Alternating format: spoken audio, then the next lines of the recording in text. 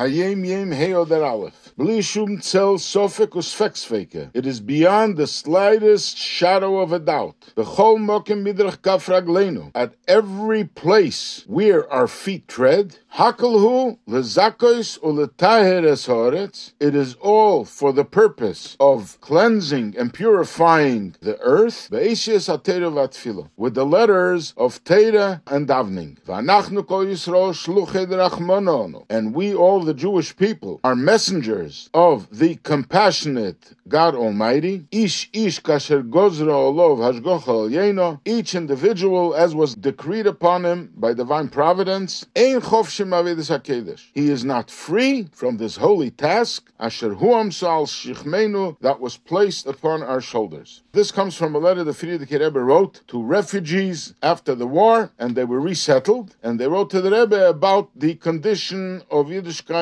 in their city. The Rebbe writes that every Jew who has a bit of faith understands that he came to a place, it is for a spiritual purpose. And this is the sole purpose for which the soul of this person came down to this physical world, to refine it through study of Torah, through davening and keeping mitzvahs and good character traits. The neshama came from the highest places. It's a part of God. It's in the lofty, high spiritual worlds, and it was sent down into a physical world, which is completely new and foreign to the neshama. And the reason is because there is a purpose for this neshama, what to accomplish in this world, which is to refine the coarseness of this physical world through Torah. So when you come to a place, you know that for hundreds of years, the world was waiting for you to come in that particular place to correct it and to refine it. Therefore, when we come to a place, we, the refugees, know that we were sent there to purify that particular place. We are messengers from the Eibishter, and divine providence decreed upon us that we have to go there, and we cannot free ourselves from this holy task. So therefore, the Rebbe says, I wonder, and I'm disturbed that in your city, there were only 3 children learning in a cheder. I am sure that you can expand the cheder to include a lot more children. They should learn Torah, and with the proper effort, I'm sure you will report to me that things are being improved. This whole idea of divine providence, when you come to a place, we learn it from a story we heard all the way back through the Alter Rebbe from the students of the Baal Shem Tov, that the Frierdiker Rebbe writes in the Kutei Diburim, that the Baal Shem Tov sent a messenger to a student, Reb Chaim Rappaport, one of the great scholars and the great geniuses at that time, to the city of Lvov, and he told him that on a specific day, on Wednesday, in the month of Tammuz, in the year Tov Kuf Yutes in 1759, he should travel out of the city a distance of 8 parsoes, which is approximately 8,000 meters, and there he should go and spend the afternoon, study the first 4 chapters of the halachas of broches in Rambam, and he should sit there and delve into it, and whatever he will accomplish, chidushim, he should record, so he shouldn't forget it, and also he should take along with him a cup in case when he's thirsty, he should drink water from one of the springs that he will find in that place.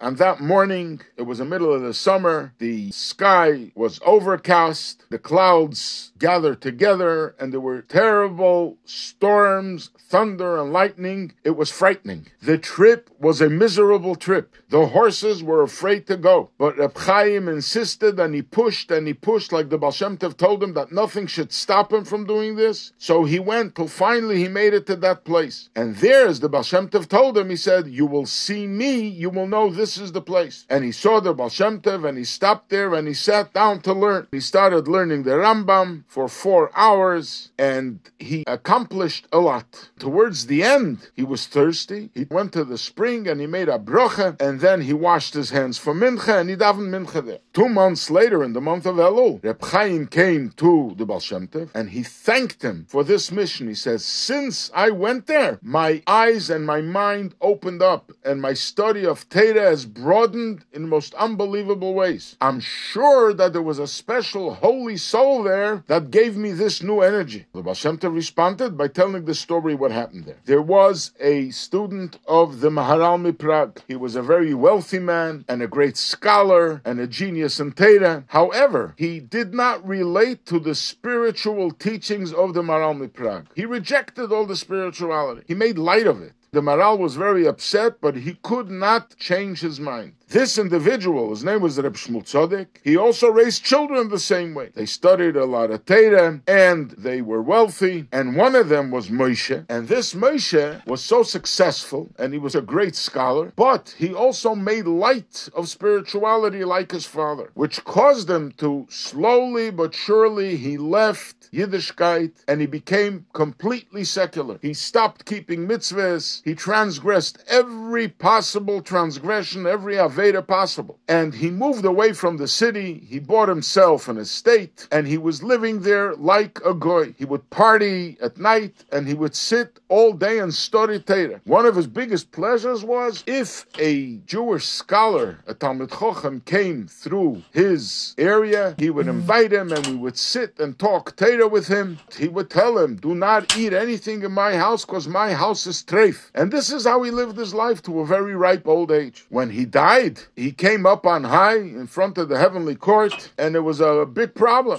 because on the one hand, he studied a lot of Torah. On the other hand, he transgressed everything in the Torah. So they decreed 117 years that his soul had to wander. And this year, Tov Kuf Yutes, the 117 years were over. And I, the Baal Shem Tov said, wanted to elevate all this Torah and to bring peace to this soul. Therefore, I sent Reb Chaim to go to that place, and he should study Torah, and there he will make a broche on water and daven mincha. And in that way, he elevated the entire Torah, and he also brought peace to this neshama. But then the Baal Shem Tov says there was another thing that was accomplished there. It is known that when Hashem created the world on the second day, he separated the waters, the upper waters and the lower waters. The upper waters are close to Hashem. The lower waters are in the physical world. The Zohar says that the lower waters are crying to Hashem, we also want to be close to you. Why are we not fortunate enough to be close to you? And for that, the Eibishter made that every time a Jew comes to a place and he drinks from the water and he makes a bracha, he elevates that water and brings it close to Hashem. In that estate, there was a spring that is crying for 5,519 years. He wants to be close to Hashem. And the Reb Chaim, when he came there and he made a bracha on that water, he elevated that water and brought it closer to Hashem. From this we learn that divine providence takes a person to a place. He fulfills his mission in life, and also he helps other parts of creation to be elevated, and every soul never knows where is its purpose and what it has to accomplish, but by divine providence you are led to this place, and you have to make sure to be able to fulfill your mission.